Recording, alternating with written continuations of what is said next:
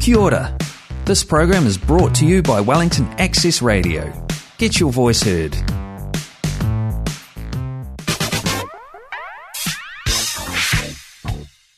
Collaborative Voices from Community Networks Aotearoa. Conversations and interviews on all kinds of subjects of interest to the community and voluntary sector. Listen up for Collaborative Voices from Wellington Access Radio.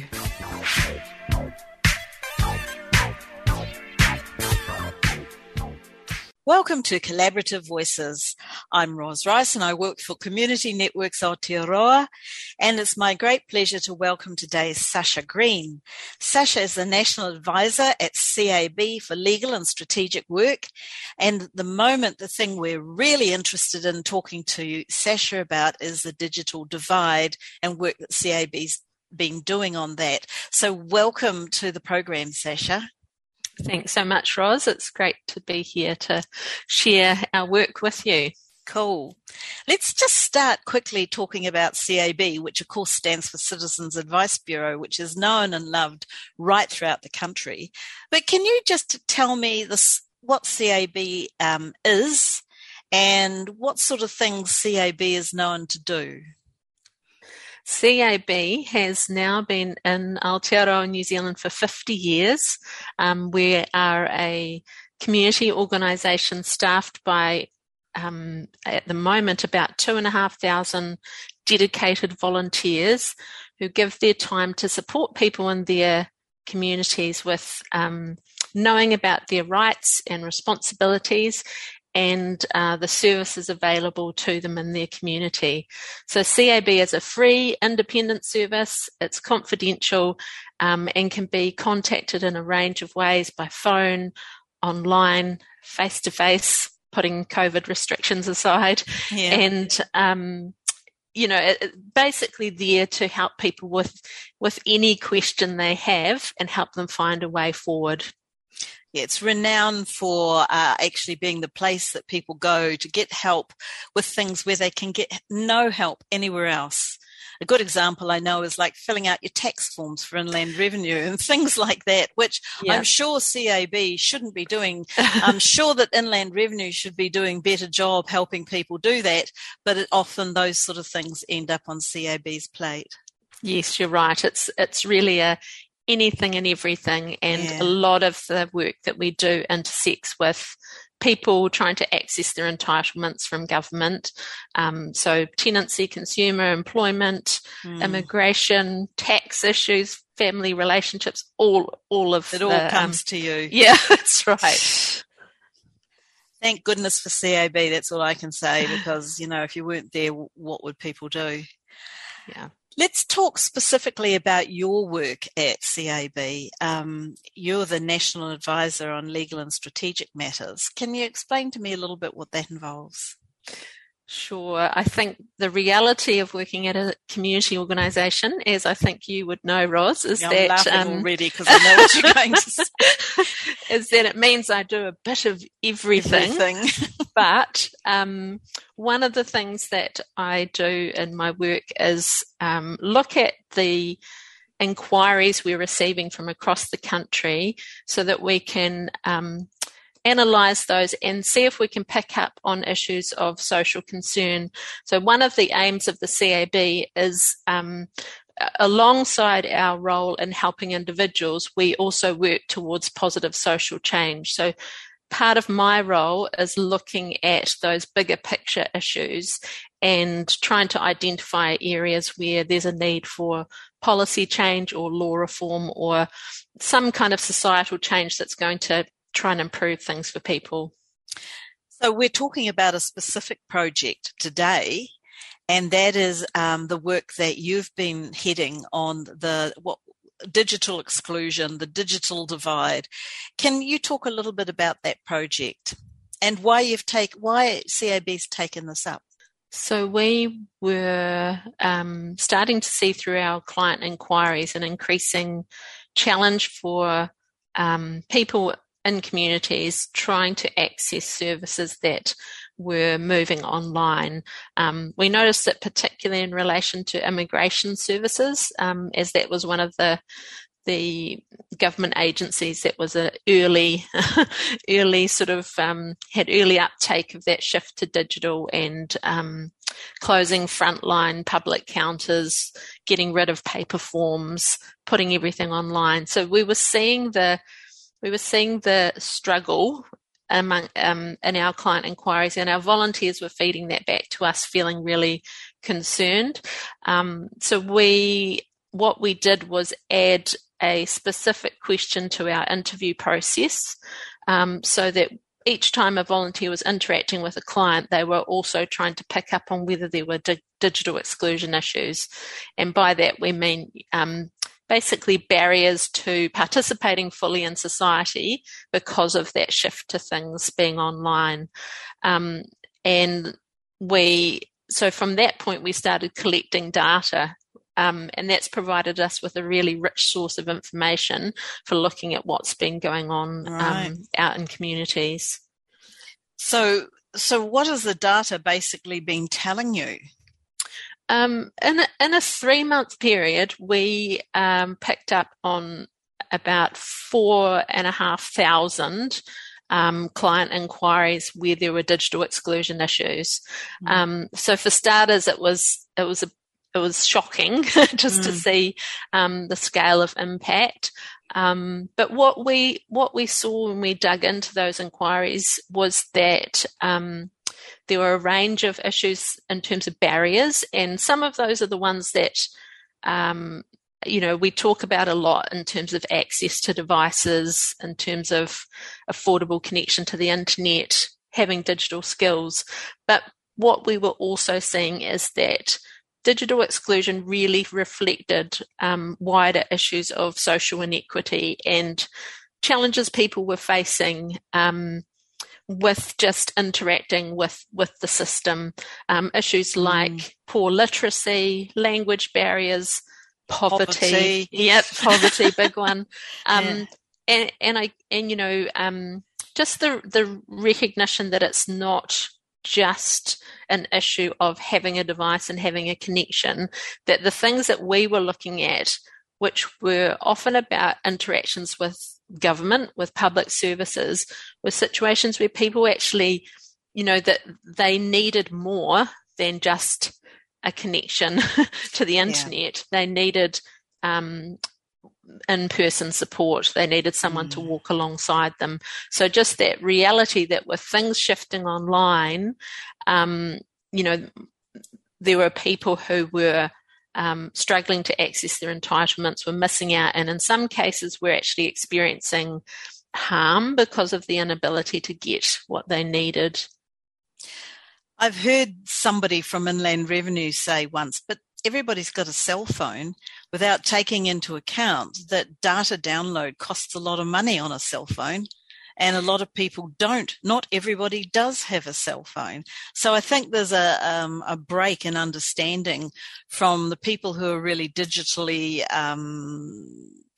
able, understanding the problems for people who are not. Yeah, and I think, even if it was the case that everybody had a mobile phone, do you want to complete your tax return on your phone? Really complicated. Do you want to fill in a 20-page immigration form on your phone? Some of those. I think you're right. There's almost like this disconnect. What a perfect word. Yes. An assumption that, if there is a device and a connection within a household, somehow those people tick the box of being included in society. And that's, very clearly in our experience with our clients and with the research we've done is it's not the case. Yeah, and also I have big concerns, and once again going back to Inland Revenue, where you're legally required to put in information, but a lot of people who are not able to use the digital system, they can't fulfill their legal requirements. So they're actually put in a position by government of breaking the law. Yeah, and we saw that in our inquiries. We had situations of clients very distressed by the fact that they received a letter in the post informing them that the Inland Revenue had been trying to let them know that they had, penalties that they needed to pay before a certain time, or they were liable for court action.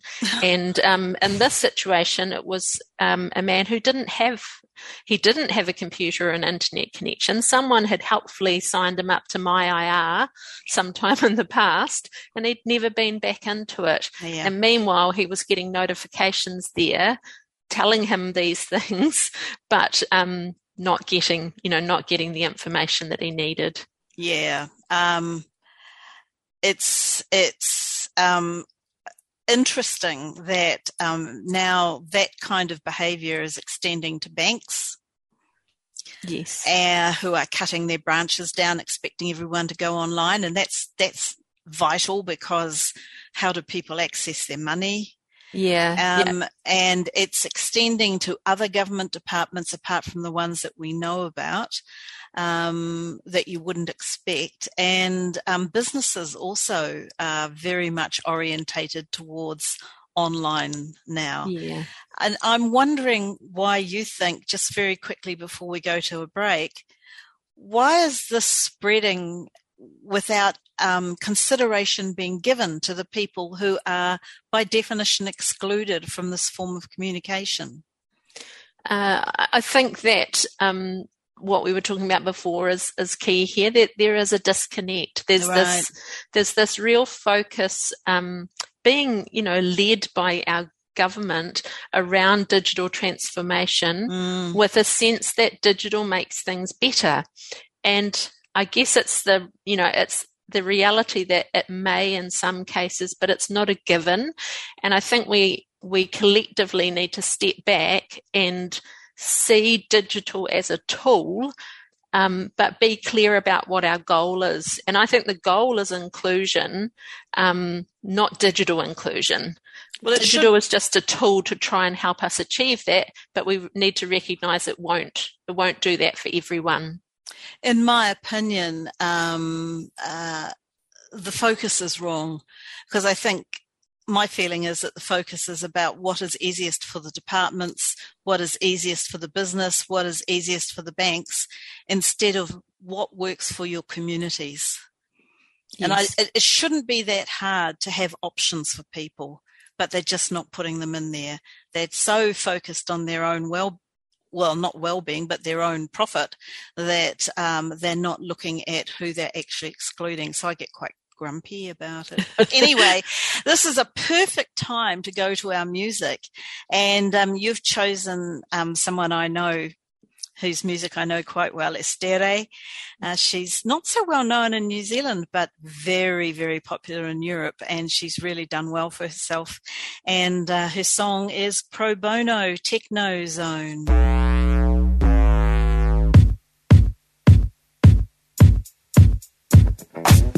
Those busy Madinis, those huts up in the trees, are all becoming distant relics of the past.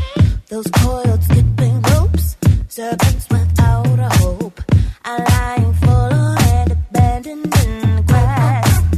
Now I'm no stranger to dangerous data, but this is evidence no jury could deny. When Pro Bono Techno Zone has all the kids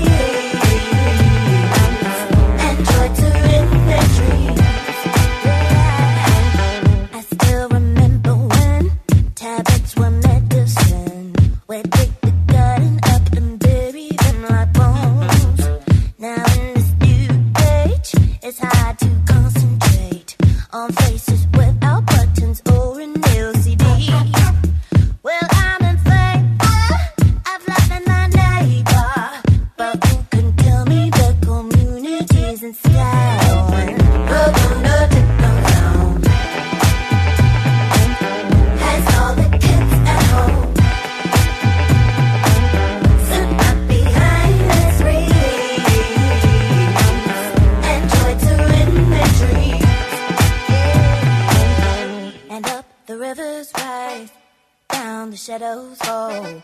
What we thought was free isn't free at all. Up the rivers, up the rivers, up the rivers rise. Up the rivers, up the rivers, up, up, up, up. Up the rivers, up the rivers, up the rivers rise. Up the rivers, up the rivers, up, up, up, up. Up the rivers rise, down the shadows fall. What we thought was free isn't free at all. Up the rivers rise, down the shadows fall. What we thought was free isn't free at all. Up the rivers rise, down the shadows fall. What we thought was free isn't free at all. Up the rivers rise, down the shadows fall. What we thought was free isn't free at all. Look on the rivers rise, rivers down, the shadows rise. Hands all the killers at home. Rivers isn't free at all. Sit up behind that screen. The shadows rise. Enjoy to anything. Rivers isn't free at all. Rub on the techno zone. Welcome back, and you're listening to Collaborative Voices. It's my pleasure to be talking to Sasha Green. Sasha is the I can't get my words out today, National Advisor for the CAB, Legal and Strategic Issues, and we're specifically talking about the work that CAB is doing regarding the digital divide. So going into the second part of the program, I was wanting to talk a bit more in depth about what you're actually doing and how you're doing it. So do you want to just go with the flow for me? Sure thing. So after starting collecting that data, we put together a report in February 2020, just before COVID hit, so it got a bit lost amongst other things. Right. But it's a report called Face to Face with Digital Exclusion. And in that report, we particularly focused on the impact of public services going online and what that's meaning for inclusion and well-being in society. And as a sort of follow-up to putting out that report, we then started a campaign which is focused on leaving no one behind and addressing digital exclusion. So we have a petition on the Action Station website and a campaign which is really focused on trying to address those things that we've identified in our report. That petition has now been accepted at Parliament and has gone before the Petition Select Committee. But we're still feeling like there's a long way to go to feel like that there's actually some change happening. How many people signed the petition? We had about 7,500 people sign the petition. And one of the things I feel delighted to be able to say is that half of those were collected on paper forms. So we, obviously very mindful and having a petition about digital exclusion that we had multiple avenues for people to be able to support the campaign. And you've been to see a few MPs? Yes. So we have in relation to the petitions committee itself, but also with the Minister for the Digital Economy, which is Dr. David Clark. Our sense is that there is an acknowledgement out there that there are broader issues of exclusion and that we need to be thinking about that in the way that we plan services. But we're seeing very little evidence of that actually being applied. There's this real focus on the response to digital exclusion being about increased access to the internet, about more devices. And those things are really important, and we do want to see those. Those are part of what we're saying in our campaign, that we need to make sure rural communities can actually have a reliable connection to the internet, that there's affordable connection, all those things. But what we're also saying is that's not the whole picture. And once again, it's not going to the core issue, which is right. What works best for the communities and what works best for people who are currently excluded. And having the device doesn't necessarily work best if people don't know how to use the device, can't afford to use a device, all those issues. Yeah, and even where it is that a digital format just won't meet their needs because of language barriers, literacy, complexity of the issue, or even something that we often see is when people are dealing with a high stakes issue. So when they're feeling really anxious about the potential outcome, might be an employment mediation issue, going to the tenancy tribunal, applying for a benefit. Those are things where it can be really challenging to just be directed to fill in a form online, when you actually just need to be able to talk through with someone the issues, get some reassurance, know you're on the right track. Yeah. So how are the government agencies responding to this? I know there has been some response. Yeah, there's been some acknowledgement, as I say. The government is doing a lot of work around digital inclusion.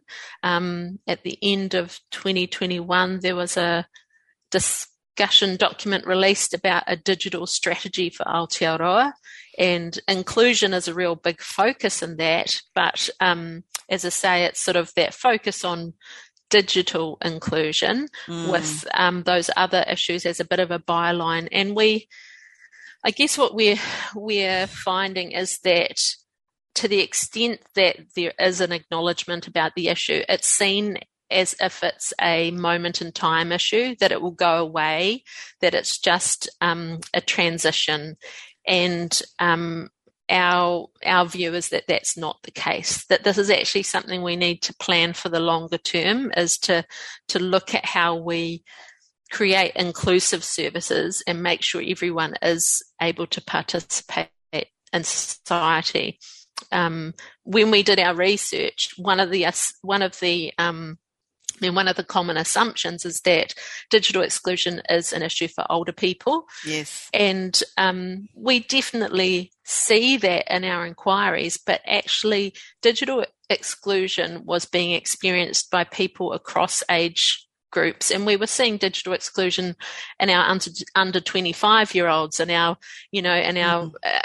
across the spectrum. And I think that's about recognising those the intersection between those other issues, around poverty or language or disability, and that it's not just about whether you have a device or have grown up with, devices being in your life. I sometimes get the feeling that they just think, if we just wait a few years, all the oldies will die off and the new ones will come along and they're all part of the digital age, they'll be fine. And as I'm one of those oldies, I really object to that. Absolutely. Yeah. That's what I mean. And I think it's, I didn't want to say it in those terms, Ros, but I'm known to be horribly blunt. I'm sorry. But it is, there is a real sense that it's being treated as if the issues will die out, that it's, and I've interacted with people who are shocked by the thought that this is more than an issue of transitioning people, so one of the key things we're calling for in our campaign is around government services being designed and delivered in a multi-channel approach. Absolutely. So actually planning ahead for the fact that you want to support people with their needs and allow for people who need to interact face-to-face to be able to do that, or who need to talk to someone on the phone to be able to do that, rather than creating a service where you create barriers to those alternatives, which is currently the case. We're seeing government agencies hiding those alternate channels, either by, hiding the phone number away somewhere that you can't find unless you dig through 7 different, levels of a internet page, or paper forms, forms. If you need one, you have to request it online. Well, that's right. Exactly. It's so disappointing, this all or nothing attitude that they're taking. But interestingly, and you did ask before about, response from government. While we've used them as an example for a few things that aren't so great, one really positive thing we've seen is that Inland Revenue, who were quick to do their, not quick, but who have been through quite a significant process of digital transformation, are now starting to acknowledge the harm it's caused and are willing to kind of revisit. So the example I talked about earlier about MyIR, one really positive thing is that they are looking to review who has signed up to MyIR but hasn't been back in there in over a year. Right. and get in touch with them and say, do we maybe need to work out another way of communicating with you? Because clearly this isn't working. So, that's our hope, I suppose, is that we can work with government to identify the things that have been done that maybe have caused distress and harm, and try and see how we can unravel some of those issues. Yeah, but also to plan forward with the idea that particularly government services, public services, should be accessible to the public, and they should be designed in an inclusive way that supports that multi-channel approach. So let's take this to its conclusion and say, what is a successful conclusion, or is this a never-ending issue? What do you think? Look into the future. Oh, yes.